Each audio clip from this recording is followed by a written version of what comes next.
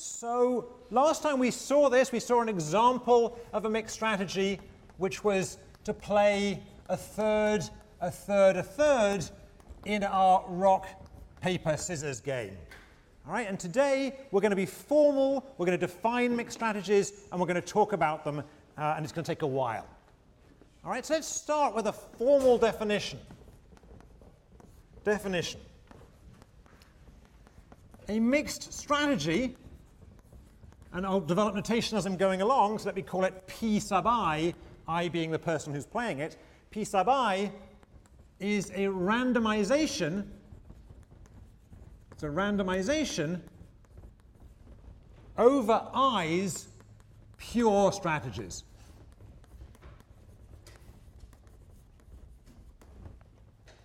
All right, so in particular, we're going to use the notation P sub I of Si to be the probability that player I plays Si, given that he's mixing using Pi. All right, so Pi Si is the probability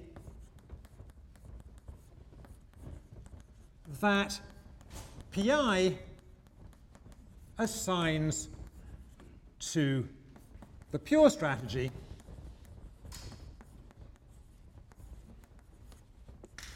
Si. And let's immediately refer that back to our example. So for example, if I'm playing third, a third, a third in rock, paper, scissors, then Pi is a third, a third, a third, and Pi of rock, that would Pi of R, is a third.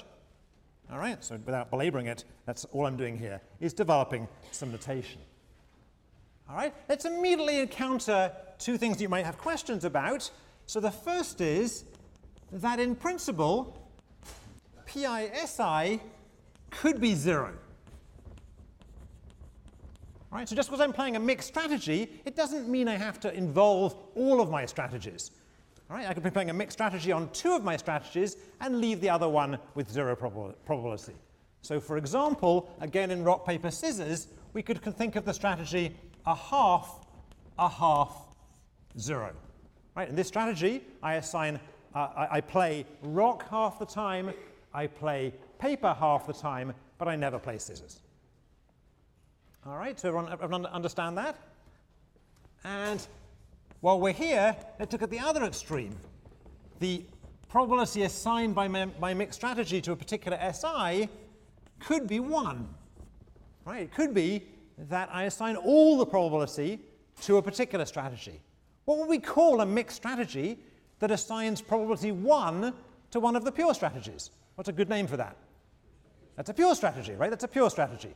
All right? So notice that we can think of pure strategies as the special case of a mixed strategy that assigns all the weight to a particular pure strategy. So for example, if Pi rock was 1, that's equivalent to saying that I'm playing the pure strategy rock. All right? So i.e. a pure strategy. All right, so there's nothing here. I'm just being a little bit nerdy about developing notation and making sure that everything is in place. All right, and just to point out again, one consequence of this is we've now got our pure strategies embedded in our mixed strategies. Right, when I talk about a mixed strategy, I really am including in those all of the pure strategies. All right, so let's proceed.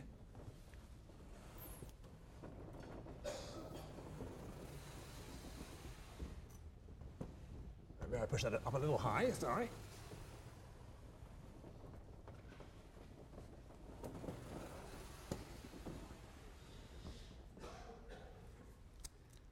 All right. So now I want to think about what are the payoffs that I get from mixed strategies. And again, I'm going to go a little slowly because it's a little tricky at first, and we'll get used to this. Don't panic. We'll get used to this as we go on and as you see them in homework assignments and in class. All right, so let's talk about the payoffs from a mixed strategy.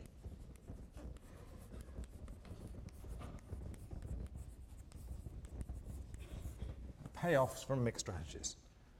All right? And in particular, what we're going to worry about are expected payoffs.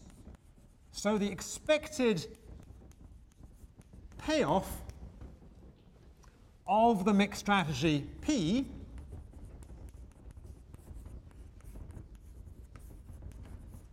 let's be consistent and call it PI, the mixed strategy PI, is what? It's the weighted average. It's a weighted average, or a weighted mixture, if you like, of the expected payoffs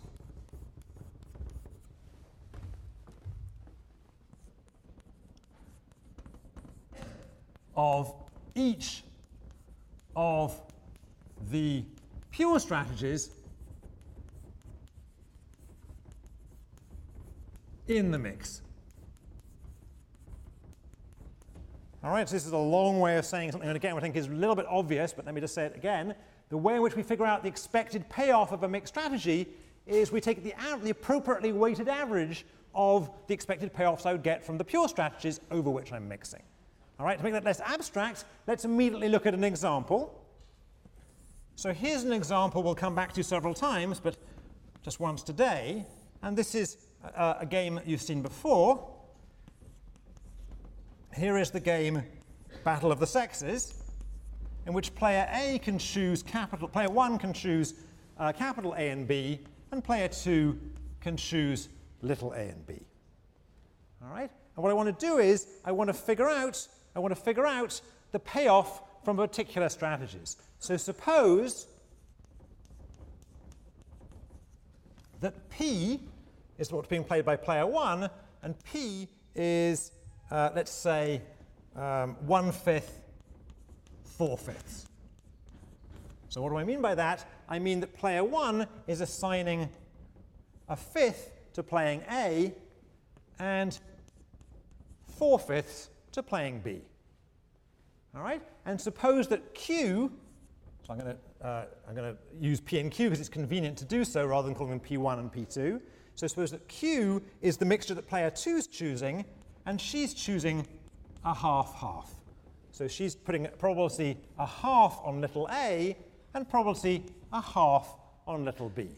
And just to notice that I switched notation on you a little bit, for this example, to keep life easy, I'm going to use P to be rows mixtures and Q to be columns mixtures. Right? And the question I want to answer is, what is the expected payoff in this case of P? What is P's expected payoff? All right?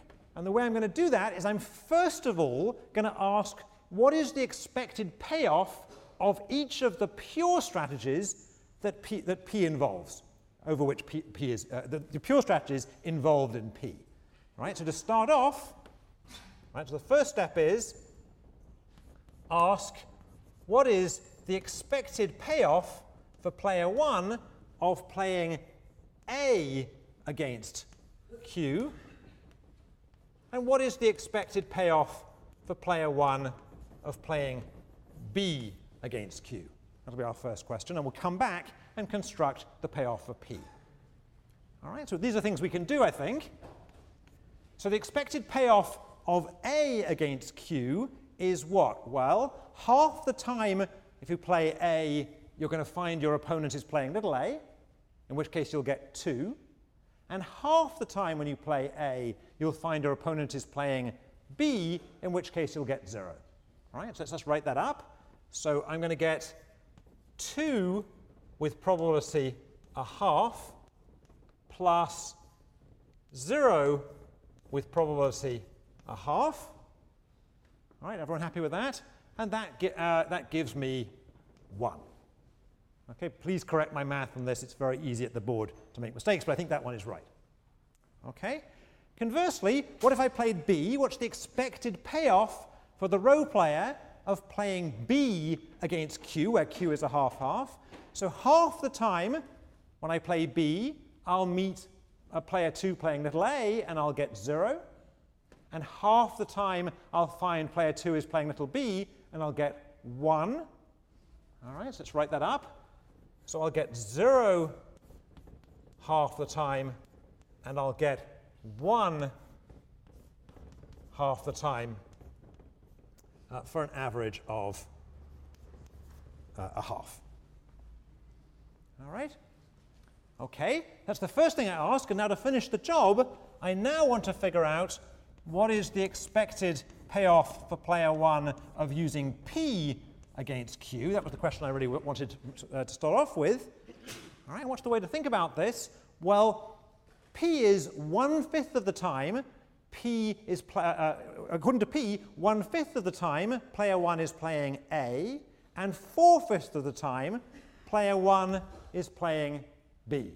Is that right? So to work out the expected payoff, what we're going to do is we're going to take 1/5 of the time, in which case he's playing A, and he'll get the expected payoff he would have got from playing A against Q.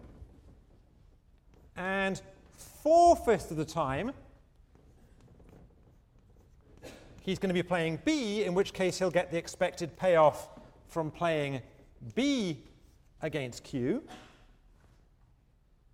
All right? And now just plugging in some numbers to that from above, so we've got 1/5 of the time he's doing the expected payoff from A against Q, and that's this number we worked out already. All right, so this number here can come down here, 1.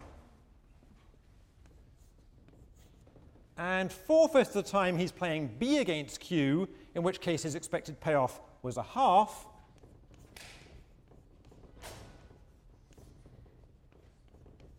So this 1/2 comes in here. All right. Everyone okay so far? How I constructed it so far? Is this podium in the way of you guys? Are you okay? Let me push it slightly. You're okay? All right. And so the total here is what? It's going to be 1/5 of 1 plus 4/5 of 1/2. 4/5 of 1/2 is 2/5, so I've got a total of 3/5. All right, so the total here is 3/5. All right, everyone understand how I did that? Okay. Now, while it's here, let's notice something. When I played P, some of the time I played A, and some of the time I played B. All right? And when I ended up playing A, I got A's expected payoff, and when I played B, I got B's expected payoff. So the number I ended up with, 3/5, must lie between the payoff I would have got from A, which is 1, and the payoff I would have got from B, which is 1/2. Is that right? Is that right? So 3/5 lies between 1/2 and 1. Everyone okay with that? Yeah? Yeah? Now that's a simple but very general and very useful idea, it turns out. Right? The idea here is that the payoff I'm going to get must lie between the expected payoffs I would have got from the pure strategies. Let me say it again. In general, when I play a mixed strategy, the expected payoff I get is a weighted average of the expected payoffs of each of the pure strategies in the mix. And weighted averages always lie inside the payoffs that are involved in the mix. All right? All right. So let me try and push that simple idea a little harder. Suppose I was going to take the average height in the class, average height in this class. All right? So let me just, rather than use the class, let me just use some TAs here. So let me get these 3 TAs to stand up a second. All right? And suppose I wanted to figure out the average height of these 3 TAs. All right? So stand up closer together so I can see what's going on here. So I think from where I'm standing, I've got that Ale is the tallest and Murta is the smallest. Is that right? So I don't know instantaneously what this average would be, but I claim that any weighted average of their 3 heights is going to give me a number that's somewhere between the smallest height of the 3, which is Murta's height, and the tallest height of the 3, which is Ale's height. Is that right? Is that correct? All right, so that's a pretty general idea. Thanks, guys. I'll come back to you in a second. All right? All right? And let's think about this somewhere else. Let's think about the batting average of a team. All right, let's think about the team batting average in baseball. All right, let's use the Yankees, for example. We know that the team batting average, the average batting average of the Yankees, I don't know what it is instantly, I didn't look it up this morning, but I know it lies somewhere between the player who has the highest batting average, which I'm guessing is Jeter, and the lowest, and the person on the team who has the lowest batting average, who's probably one of the pitchers who batted a few times in one of those interleague games. All right? It would have been better if I'd used the Mets, but I feel I should take pity on Mets fans this week and not mention them. All right? All right? So this is a very simple idea. It's deceptively simple. It says averages, weighted averages, lie between the highest thing over which you're averaging and the lowest thing over which you're averaging. All right? Everyone okay with that idea? All right? Now this very simple idea is going to have an enormous consequence. And here's the enormous consequence. All right? Simple idea, big consequence. So there's going to be a lesson that follows from this incredibly simple idea. And this is the lesson. If a mixed strategy is a best response, right? So if a mixed strategy is the best thing you can be doing, then each of the pure strategies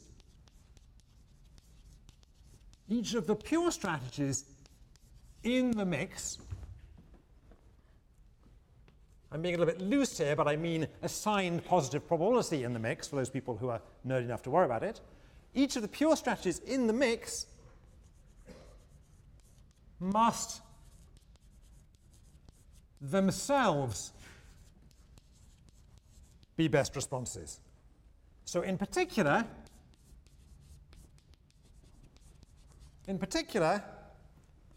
each must yield the same expected payoff.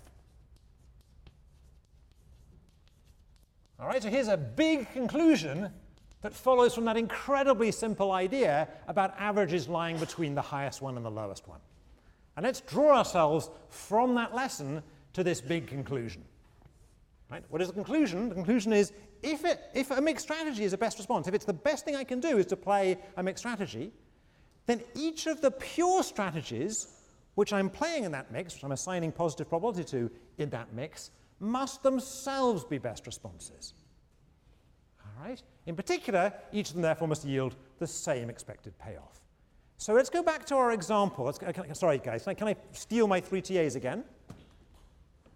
And suppose the thing I'm involved in, I should have made this easier before, let me come down a little bit. I'll stand above here. This is good, okay? So suppose the game I'm involved in, the payoff in the game is a game in which I have to choose the tallest group of my TAs. Right? So my payoff is going to be the average height of whichever subgroup of my TAs I pick. All right? And these are my 3 choices. All right? So if I pick more than one of them, right, I'm going to get a weighted average. That's a mixed strategy. All right? My aim here is to maximize the height of whatever subgroup I pick. All right? So in this game, here's my 3 choices. Here's my 3 pure strategies. My 3 pure strategies are to pick Murto, Ale, or Jake.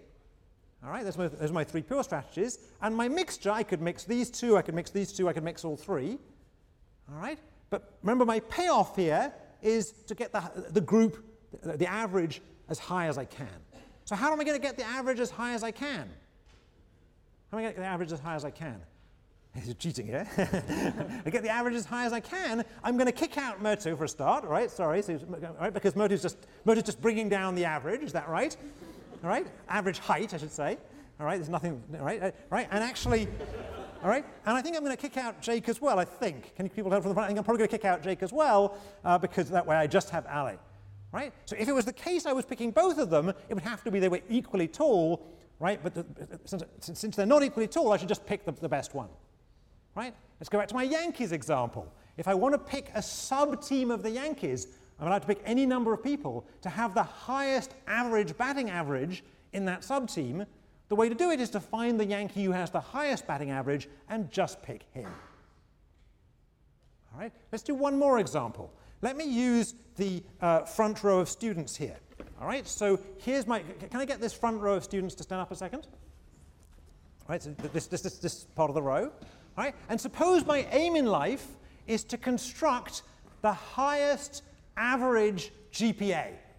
I'm not going to embarrass these guys and ask them what their GPAs are.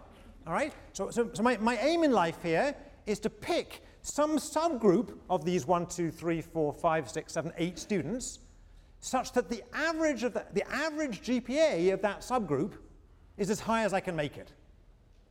All right? So what will I do here? So this being Yale, I'll just find the people who have the 4.0 GPAs and just pick them. Is that right? All right, you might think, well, why not include somebody who has a 3.9 GPA? That's pretty good. So why not? Because if there's anybody in this group who has a 4.0 GPA, I'd do better just to pick that person. The 3.9 person would just be pulling down the average. Now suppose there's nobody with a 4.0 GPA, and suppose it's the case that three of these people, let's say these 3 people, have a 3.9 GPA. Right? So these 3 have 3.9 GPA, imagine that, and these other people, they've got horrible grades like B+ somewhere, all right? All right? So these are our future law school students, and these are the people who knows what they're going to end up doing, being president probably, all right? All right? So to construct the group with the highest average GPA, what am I going to do? Well, first I'll throw out all these guys with low GPAs so they can all sit down. Right? And I'll look at these last 3, and these last 3, if they're all in the group, they better all have the same GPA. Right? Why not? If I'm trying to maximize the average of my group, if any of them had a lower GPA, I should kick them out.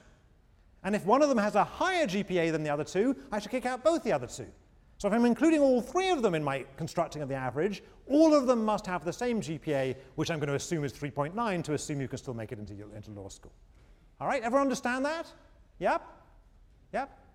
Okay, thanks guys. All right, so that's the way I want to think about this. All right, so the idea here is if I'm using a mixed strategy as a best response, right, it must be the case that everything on which I'm mixing is itself best.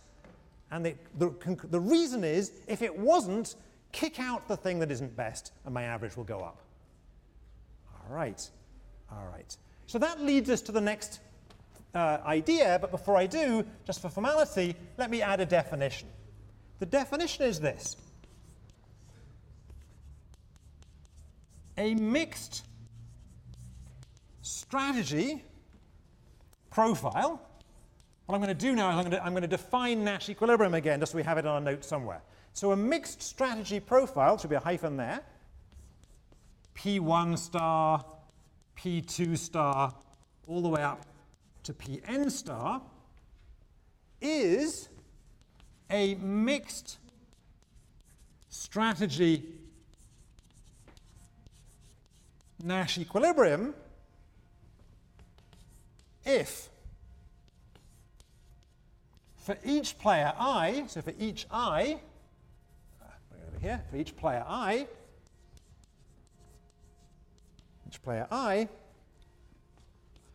that player's mixed strategy, Pi star, is a best response for player I to the strategies everyone else is picking, P minus I star. So I'm exploiting our, by now, well-developed notation for player strategies. Let me get some more chalk. All right, so this definition of Nash equilibrium, it's exactly the same as the definition of Nash equilibrium we've been using now for several weeks, except everywhere where before we saw a pure strategy, which was an S, I've replaced it with a P. Right, it's the same definition, except I'm using mixed strategies instead of pure strategies. But an implication of our lesson is what? It's that if Pi star is part of a Nash equilibrium, so if Pi star is a best response to whatever else is doing, P minus I star, then each of the pure strategies involved in Pi star must itself be a best response. All right, so an implication of the lesson is the lesson implies the following. If Pi star of a particular strategy is positive, so in other words, I'm using this strategy in my mix, then that strategy is also a best response to what everyone else is doing. Okay, so from a math point of view, this is the big idea of the day, this board. Okay, and if you're having trouble reading this at the back, trust me, I've written that up on the handout that will appear magically on the computer at the end of class. All right? And at the moment you're staring at this, and it's all a bit new, and as well as being new, you're saying, okay, but so what? Why do I care about this seemingly mundane fact? All right? And the reason we're going to turn out to care about this seemingly mundane fact is that this fact is going to make it remarkably easy to find Nash equilibria. All right? This fact, right, this lesson, this idea that if I'm playing a pure strategy as part of the mix, it must itself be a best response. That's going to be the trick we're going to use in finding mixed strategy Nash equilibria. All right. Now, the only way I can illustrate that to you is to do it. So I'm going to spend the rest of today just doing that. I'm going to look at a game, and we're going to go through this game. We'll discuss it a little bit because it's a fun game, and we're going to find the mixed strategy equilibria of this game. Okay, everyone know where we're going? I want to make sure before I go on, are people looking very sort of deer in the headlamps? That was a lot of formality to get through in a short period of time.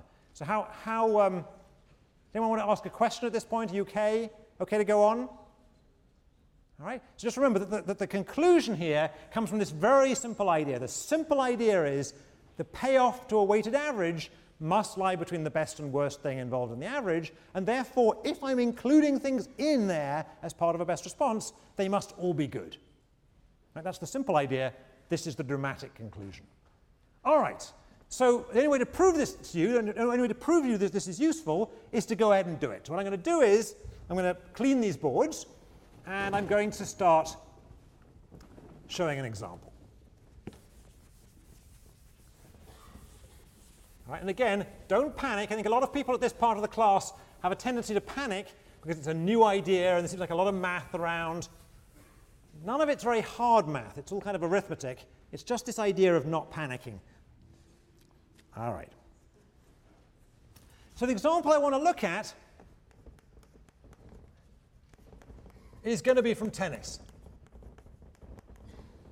And I'm going to consider a game within a game played by two tennis players, and let's call them Venus and Serena Williams. All right, so Venus and Serena Williams. So a couple of years ago, we used to use Venus and Serena Williams for this example, and then for a while, I worried that you wouldn't even remember who Venus and Serena Williams were until we picked any two random Russians. But now we're back. Seems like we're back to picking Venus and Serena. All right? So the game within the game is this. Suppose that they're playing and Serena is at the net. Right? Serena is at the net, and the ball is on Venus's court, and Venus has reached the ball, and Venus has to decide whether to try to hit a passing shot past Serena on Serena's left or on Serena's right. And notice I'm going to exclude the possibility of throwing up a lob for now. All right, just to make this manageable. So basically, the choice facing Venus is, should she try to pass Serena to Serena's left, which is Serena's backhand side, or to Serena's right, which is Serena's forehand side? All right, everyone, people are familiar enough with tennis to understand what I'm talking about? Yeah? Yeah? So we're going to assume this is Wimbledon, otherwise no one will be at the net to start with, I guess. This is at Wimbledon. All right, and let's try and put up some payoffs here. All right, so these are going to be the payoffs. I think that this example is originally due to Dixit, but it doesn't. It's not a big deal. I think this example is due to Dixit and Skeeth. All right, so here's some numbers, and I'll explain the numbers in a minute. So this is 50-50, 80-20, 90-10, and 20-80. Okay? So what are these numbers? So first of all, let me just explain what the strategies are. So I'm assuming the row player is Venus and the column player is Serena. I'm assuming that if Venus chooses L, that means she attempts to pass Serena to Serena's left. All right, we'll orient things from Serena's point of view. And if she hits right, that means she's attempting to pass Serena on Serena's right. All right, and if Serena chooses L, that means she cheats slightly towards her left. Not cheats in the sense of breaking the rules, but cheats in terms of where she's standing or leaning. And if she chooses right, that means she cheats slightly towards her right. So this is cheating towards her backhand, and this is cheating towards her forehand, assuming she's right-handed, which she in fact is. Okay, and what do these numbers mean? So let's start with the easy ones. So if Venus chooses left and Serena chooses right, then Serena has guessed wrong. Is that correct? Right, Serena's guessed wrong, in which case Venus wins the point 80% of the time, and Serena wins it 20% of the time. Right? And conversely, if Venus chooses right and Serena chooses left, then again, Serena has guessed wrong, and this time Venus wins the point 90% of the time, and Serena wins the point 10% of the time. All right, and this should be a familiar idea by now, but why is it the case that these 90s and 80s are not 100%? Why is it the case that if Serena guesses wrong, Venus doesn't win 100% of the time? Anybody? Somebody can show hands. We get some mics up. Why isn't it 100% here? Somebody? Yeah, Patrick? Wait for the mic. Sometimes she hits it out of bounds when she serves. Right, so yeah, this isn't even a serve, this is a passing shot, but the same is true. So sometimes you're just successfully going to hit it past Serena, but the ball's going to sail out. All right, so that happens 10% of the time here and 20% of the time here. Right, let's look at the other two boxes.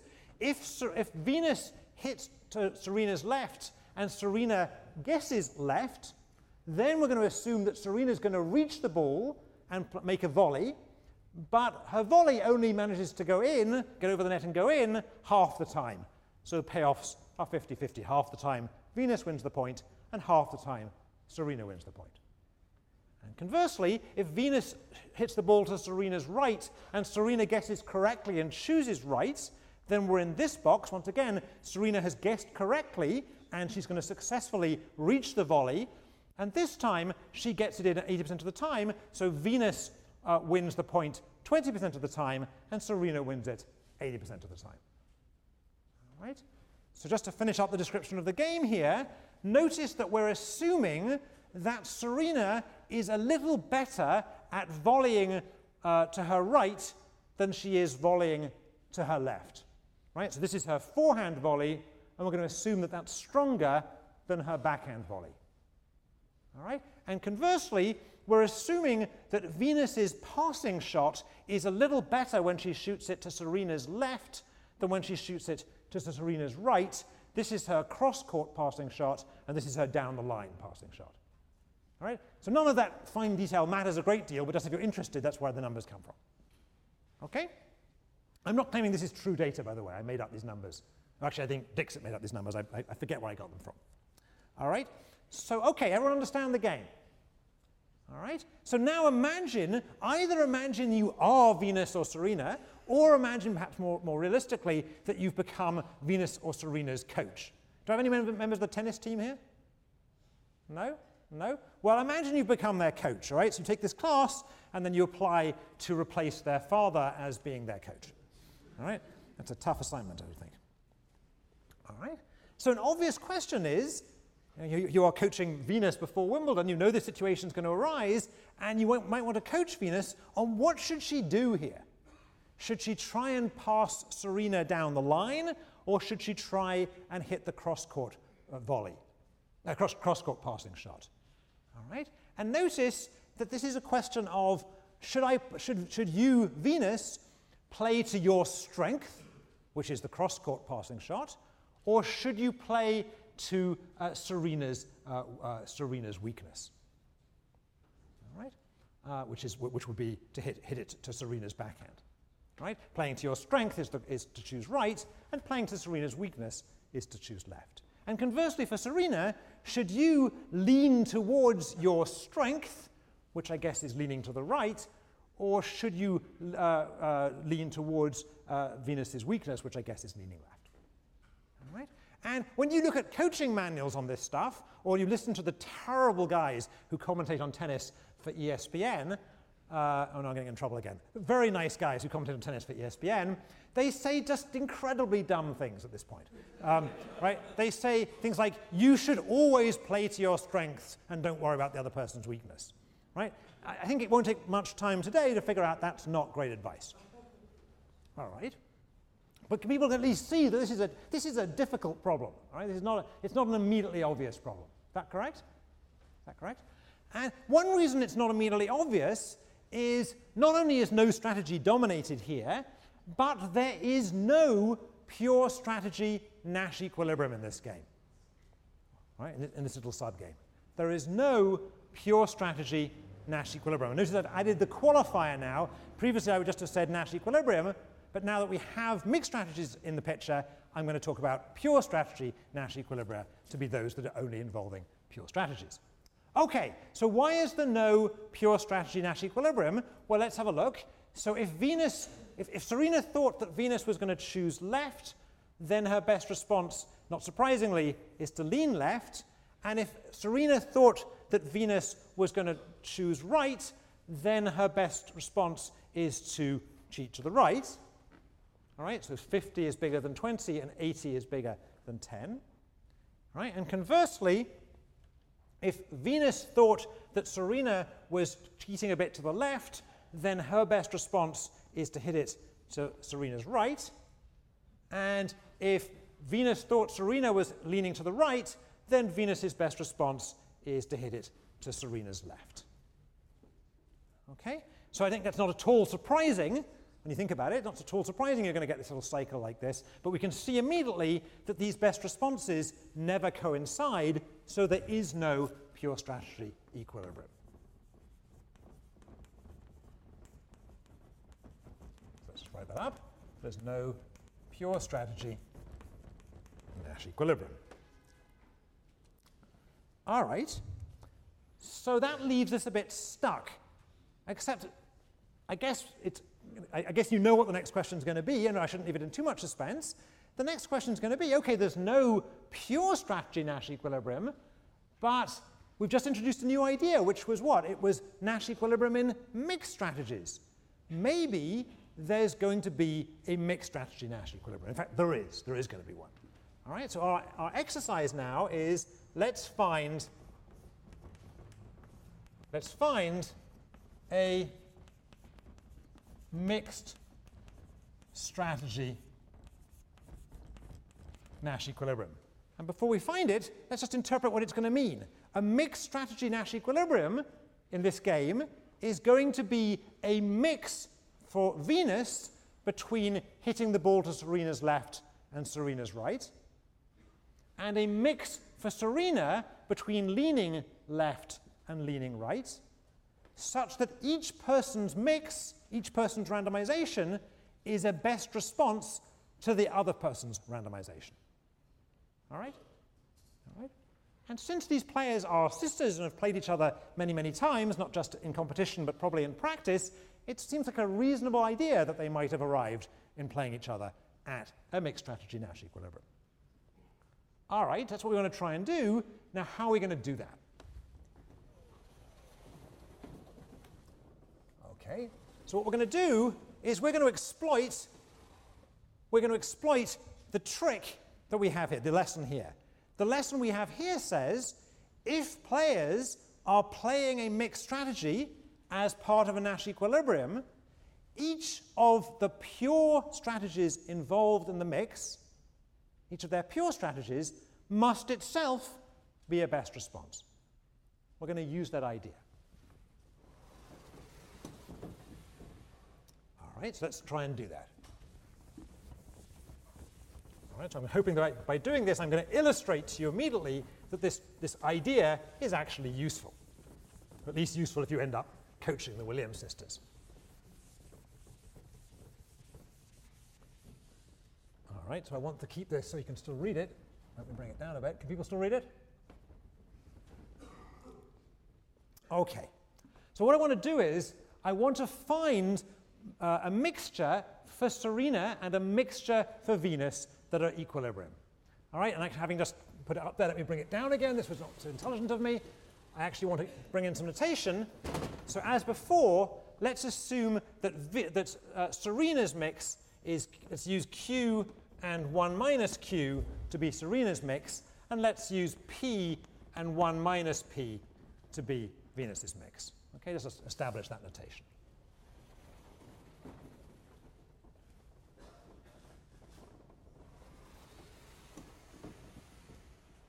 So here's the trick. All right, so this is the slightly magic bit of the class. Okay, so pay attention. I'm about to pull a rabbit out of a hat. Trick. To find, what shall I do first? To find Serena's Nash equilibrium mix, so that's Q 1 minus Q, what I'm going to do is I'm going to look at Venus's payoffs. So to find Serena's Nash equilibrium mix, the trick is to look at Venus's payoffs. That's going to be my magic trick. All right, let's try and see why. So let's look at Venus's payoffs. Venus's payoffs against Q, right? So Serena is choosing Q1 minus Q. So what are Venus's payoffs? So if she chooses left, then her payoff is 50 with probability Q, and I'm going to use the pointer here and hope that the camera can see this too. She gets 50 with probability Q, and she gets 80 with probability 1 minus Q. Okay? If she chooses right, then she gets 90 with probability Q. All right, 90 with probability Q. And she gets 20 with probability 1 minus Q. Oh, I meant to point to that. 20 with probability 1 minus Q. All right? So what? So what is this? We're looking for a mixed strategy Nash equilibrium. So in particular, not only Serena is mixing, but in this case what we're claiming is Venus is mixing as well. All right? So if Venus is mixing as well, that means that Venus is using the strategy left with some probability, P, and using the strategy right with some probability, 1 minus P. Since Venus sometimes chooses left and sometimes chooses right as her best response to Q, as her best response to Serena, what must be true of the payoff to left and the payoff to right? Let's go through again, right? So we're going to assume that Venus is mixing. So sometimes she chooses left and sometimes she chooses right. And she's in a Nash equilibrium, so she's choosing a best response. So whatever that mix P1 minus P is, it's a best response. Right? Since she's playing a best response of P, and that sometimes involves choosing left and sometimes involves choosing right, it must be the case that what? It must be the case that both left itself and right itself are both themselves best response. Right? Right? If she's mixing between them, it must be that both choosing left or choosing right are themselves best responses. If they weren't, she should just drop them out of the mix. That would raise her average payoff. right? Just like we dropped out the short TAs to get a high height, and we dropped out the failing Yale students to get a high GPA. Sorry. All right. All right. So if Venus is mixing in this Nash equilibrium, then the payoff to left and to right must be equal. They must both be both left and right must be a best response. So in particular, the expected payoffs must be the same. Is that right? Is that correct? Okay. So what does that allow me to do? It allows me to put an equal sign in here. It allows me to put an equal sign in here. Right? Since left is a best response and right is a best response, so they're both best responses, they must yield the same expected payoff. Here's their expected payoffs, they must be the same. And now I've got one equation and one unknown, and now I'm down to algebra. So let me do the algebra. I claim this expression is equal to that expression. So simplifying a bit, I'm going to get, and you should just watch, make sure I don't get this wrong, I'm going to get 40q. So this implies 40q is equal to 61 minus q. So I took this 50 onto this side and this 20 onto that side. So I have 40q equals 61 minus q, and that implies that q is equal to 0.6. All right, so those last two steps were just algebra. All right. So what was the trick here? The trick was I found q, which is how Serena is mixing, by looking at Venus's payoffs, knowing that Venus is mixing, and hence I can set Venus's payoffs equal to one another. Right, say it again. I found the way in which Serena is mixing by knowing that if Venus is mixing, her expected payoffs must be equal, and I solved out for Serena's mix. This is Serena's mix.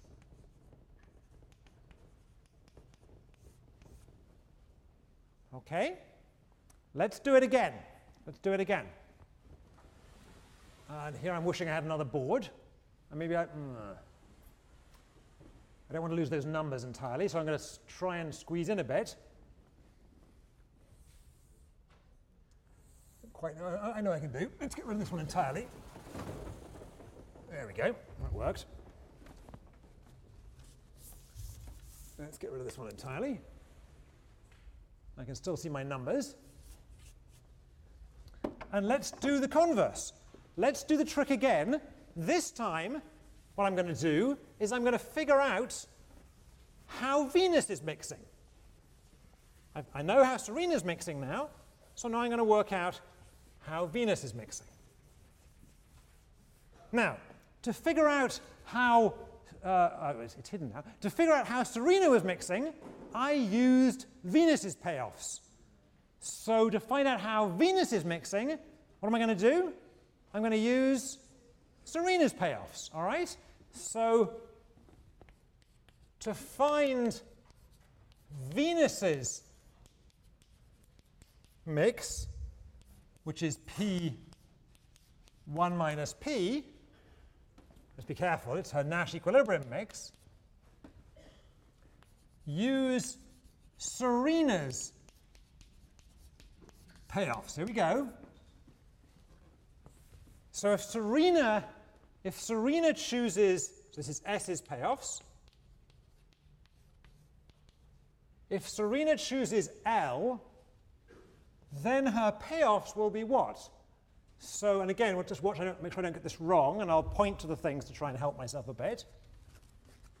So with probability P, she'll get 50.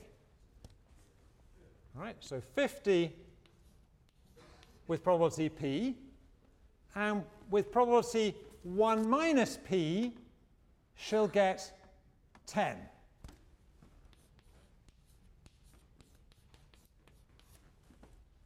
All right, and if she chooses to lean to the right, to lean towards her forehand, then with probability P, she'll get 20.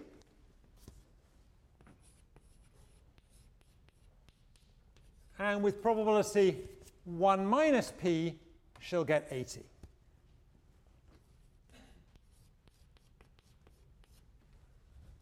Okay. And we know that Serena is mixing. We know that Serena is mixing. So since Serena is mixing, what must be true of these two payoffs? What must be true of the two payoffs, the payoff to little l and the payoff to little r? What must be true about them since Serena is using a mixture of these two strategies in Nash equilibrium? It must be the case that both little l is a best response and little r is a best response, in which case the payoff must be, someone shout it out? Equal. Thank you. They must be equal. These must be equal. These must be equal. They must be equal since Serena is indifferent between choosing left or right and hence is mixing over them. All right, so again, using the fact that they're equal reduces this to algebra. And again, I'll probably get this wrong, but let me try. So I claim, let's take 20 away from here, I've got 30p equals 70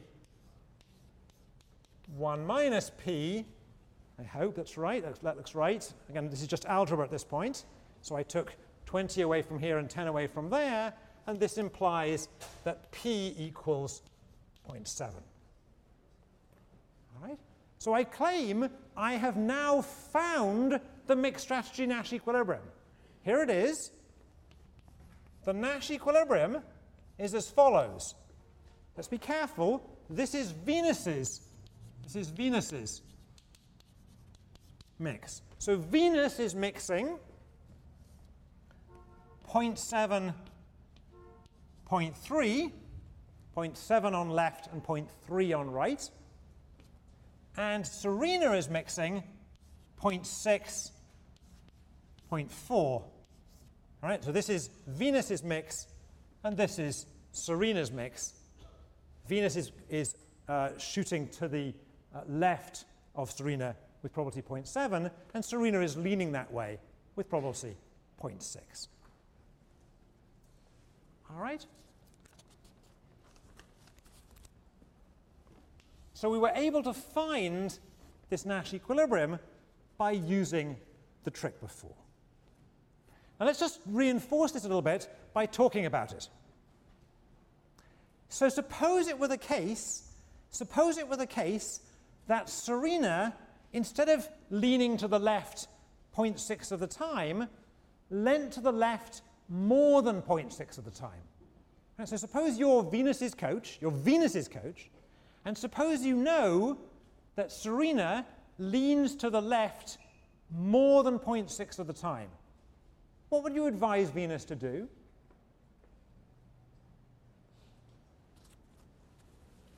All right, let me try it again. So suppose you're Venus's coach, and suppose you've observed the fact that Serena leans to the left more than 0.6 of the time. What would you advise Venus to do? Yeah, pass to the right. Yeah, shout out, yeah. Pass to the right. Pass to the right, exactly. So if Serena cheats to the left more than 0.6 of the time, then Venus's best response is always to shoot to the right. Always to shoot to the right. That maximizes her chance of winning the point. And conversely, if Serena leans to the left less than 0.6 of the time, if Serena leans to the left less than 0.6 of the time, then Venus should do what? Shoot to the left all the time. All right? So if Serena doesn't choose exactly this mix, then Venus's best response is actually a pure strategy. Right, so again, if Serena leans to the left too often, more than 0.6, then Venus should just go right. And if Serena leans to the left too little, then Venus should always go left. Right, and we can do exactly the same the other way around. If Venus shoots to the right, so does her cross-hand passing shot more than 0.7 of the time, and you're Serena's coach, what should you tell Serena to do? Yeah? Go that way all the time. Go that way all the time. All right, so if Venus is hitting it to Serena's left more than 0.7 of the time, Serena should just always go to her left. And if Venus is hitting to the left less than 0.7 of the time, so to the right more than 0.3 of the time, then Serena should always go to the right. All right? All right, so that's how this kind of comes back into the sort of coaching manuals, if you like. Okay, so how am I doing so far? People, have I lost everyone yet, or are people still with me? How many of you play tennis, ever? All right, so all your tennis is going to dramatically improve after today, right? All right. Okay. So now let's make life more interesting. Let's go back to the start. We figured out this is an equilibrium. This is how Venus and Serena play. Venus and Serena know each other perfectly well. They know that they mix this way. They're going to best respond to it. This is going to where they end up. But in the meantime, Serena hires a new coach.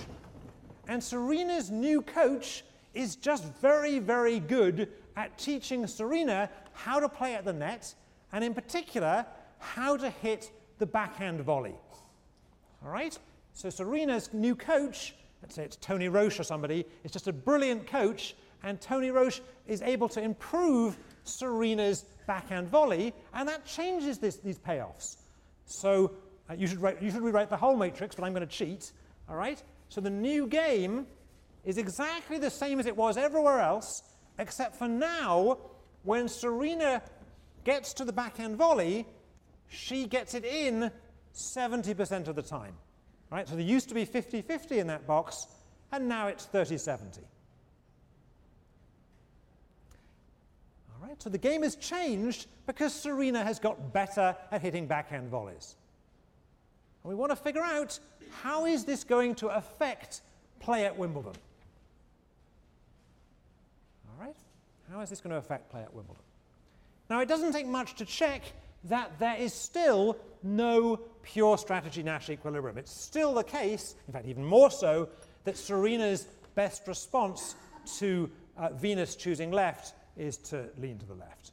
All right, so it's still the case that the best responses do not coincide. There is still no pure strategy equilibrium. All right, and what we're going to do, of course, is we're going to find a mixed strategy equilibrium. But before we do so, let's think about this intuitively. Let's see if we can intuit an answer. All right? I'm guessing we can't, but let's see if we can intuit an answer. All right, so Serena has improved her backhand volley, and hence when she reaches it, she gets it in more often. All right, so one effect you might think is what we might want to call a direct effect. I think there's two effects here. There are two effects. One of these I'm going to call the direct effect. And by effect, I mean in particular an effect on how Serena should play the game. Right? So since Serena has improved her backhand volley, when she reaches that volley, she gets it in more often. So one might say, in that case, you're Serena's coach, in that case, you should lean to the left more often than you did before. Right? Because at least when you get that backhand volley, you're going to get it in more often. So the direct effect says Serena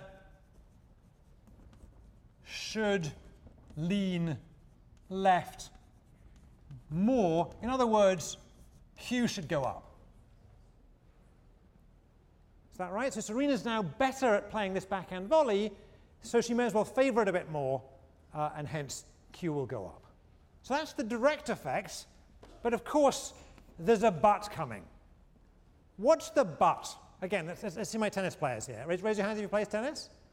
Oh, suddenly nobody plays tennis. Come on, raise it. All right, okay. What's the but here? We think Serena's backhand's improved, so she might be tempted to play towards her backhand a bit more often. What's the but? What's the but here? So I claim the but is this. You tell me if I'm wrong. The but is that Venus, she's her sister after all, right? So Venus knows that Serena's backhand has improved.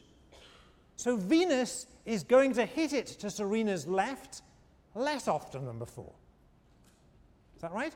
Right? So since Serena's backhand has improved, Venus is going to hit it to Serena's backhand less often than before, and that might make Serena less inclined to cheat towards her backhand, because the ball's coming that way less often. All right? So this is an indirect or a strategic effect. The strategic effect is Venus hits L less often, so Serena should reduce the number of times that she leans to the left, because the ball's coming that way fewer times. Now notice that these two effects go in opposite directions. Is that right? Right? One of them tends to argue that Q would go up. That's the direct effect. And the other one is more subtle. It says we now have to think about not just how my player's improved, but also how the other person's going to respond to knowing that my player's improved. That's the more subtle effects. And that's going to push Q down. That's going to make it less likely, or that's going to argue against leaning to the left. All right, so imagine you're going to be Serena's coach. Which of these effects do you think is going to, let's have a poll. Which of these effects do you think is going to win? The direct effect or the indirect effect? The direct effect or the strategic effect? Who thinks the direct effect? Who would advise Serena to play to her strength a bit more and lean left a bit more? Who thinks the direct effect? Raise your hands, let's have a poll. And who thinks the indirect effect, the effect of Serena hitting it that way less often, is going to win? And who's abstaining and basically refusing to be a coach? Okay, quite a number of you, all right?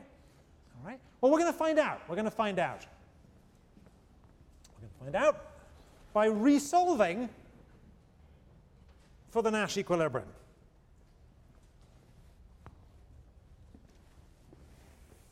What we're going to do is redo the calculation we did before, starting with Serena. So to find Serena's mix, to find Serena's new equilibrium mix, what do we have to do? Right? Well, the question is, in equilibrium, is Serena going to lean to the left more, so Q is going to go up, or less, so Q is going to go down? So I need to find out what is Serena's new equilibrium mix. What's the new Q? How do I go about finding Serena's equilibrium Q? What's the trick here? Shout it out. 1, 2, 3. What's the...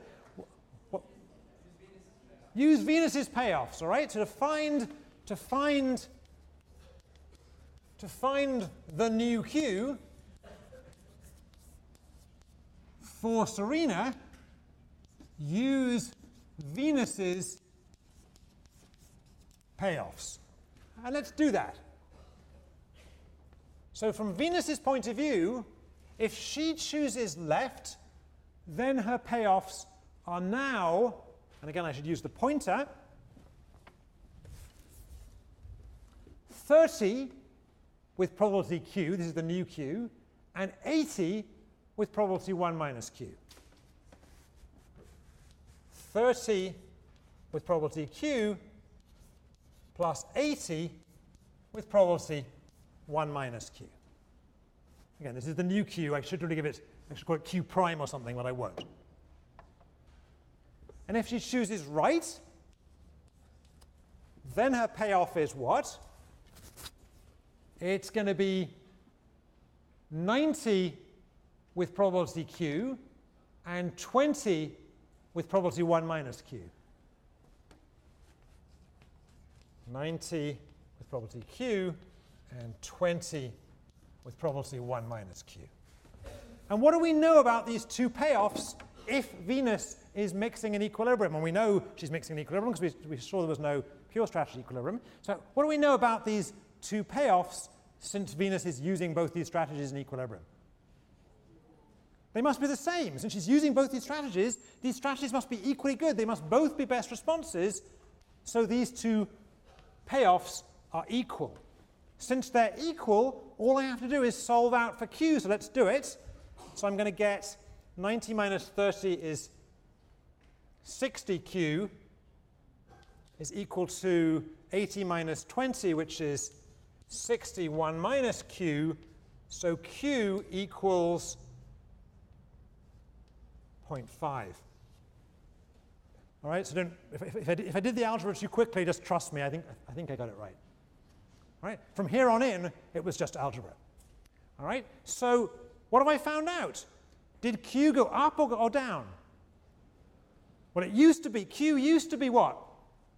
0.6, and now it's 0.5. So let me ask what I think is an easy question. Did it go up or down? It went down, right? It went down, right? Q went down. The equilibrium Q went down. All right, so which effect turned out to be bigger? The direct effect of playing more to your strength, or the indirect effect of taking into account that your opponent is going to play less often to your strength? Which effect turned out to be the bigger effect? The indirect effect, the strategic effect. Of course, I rigged it. I want the strategic effect to be bigger because this is a course about strategy, right? All right? All right? But the strategic effect actually won here. The strategic effect, the indirect effect, is bigger. All right? And that's good news for me, because it says the slightly dumb coach who didn't bother to take game theory would have stopped at the direct effect, and they'd have told Serena to go the wrong way. But the smart coach who takes my class and therefore somehow contributes to my salary in an extraordinarily indirect way gets it right. All right? All right, the strategic effect is bigger. Now, we can also solve out for Venus's new mix. But and we'll do it in a second. But before I do it, let me just point out that we really can now intuit Venus's effect. Maybe not the exact numbers, but we can intuit it. So I claim if we think this through carefully, we know whether Venus is shooting more to the left than she was before, or less to the left than she was before. Right? Notice that in the new equilibrium, Serena is going less often to her left, even though she's better at hitting the backhand. She's better at hitting the ball when she gets there. So since Serena is leaning left less often, what must be true about Venus in this new equilibrium? It must be the case that Venus is hitting the ball to the left less often. All right, that makes sense? That makes sense? We have enough information already on the board to tell us that. Nevertheless, let's do the math. So, all right. Let's go and retrieve a board to do that.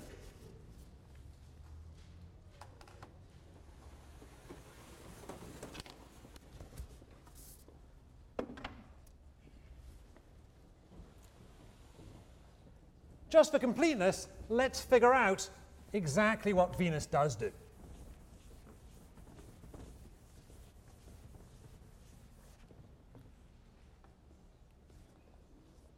All right, so to figure out what Venus is going to do, what's our trick? I want to figure out how Venus is going to mix. I'm going to find out Venus's new P. How do I find out Venus's new equilibrium mix? I look at Serena's payoffs. All right? So if Serena chooses left, her payoff is, and I'll read it off quickly this time, is 70p plus 10 1 minus p, and if Serena chooses right, her payoff is 20p plus 80 1 minus p, and I'm just praying that the TAs are going to catch me if I make a mistake here. And I know these have to be equal, because I know that in fact Venus is mixing, I know that Serena is mixing, all right? So I know these must be equal. So since they're equal, I can solve out and hope that I've got this right. So I've got 50p equals 70 1 minus p. So p is equal to 7/12. So again, that's just algebra. I rushed it a bit. It's just algebra. Same idea, just algebra. So 7/12 is indeed smaller than what it used to be, because it used to be 7/10. All right, so that confirms our result. Okay. So the strategic effect dominated. Venus shot to Serena's backhand less often, and as a consequence, so much that Serena actually found it worthwhile going more to the right than she used to before. All right. Now let's just talk this through one more time. This was a comparative statics exercise. We looked at a game, we found an equilibrium, we changed something fundamental about the game, and we looked again to look at the new equilibrium. That's called comparative statics. And let's talk through the intuition. Before we made any changes, Venus was indifferent. Right? Before we made any changes, Venus was indifferent. She was indifferent between shooting to the left and shooting to the right. Then we improved Serena's ability to hit the volley to her left. We improved her backhand volley. If we had not changed the way Serena played, then what would Venus have done?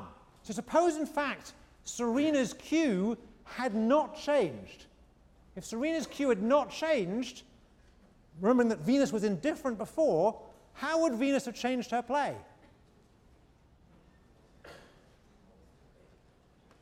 Somebody?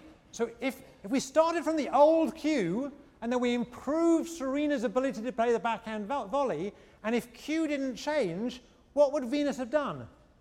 She'd never ever have shot to the left anymore. She'd only have shot to the right. She'd only have shot to the right, which can't possibly be an equilibrium. So something about Serena's play has to bring Venus back into equilibrium. It brings Venus back into being indifferent. And what was it?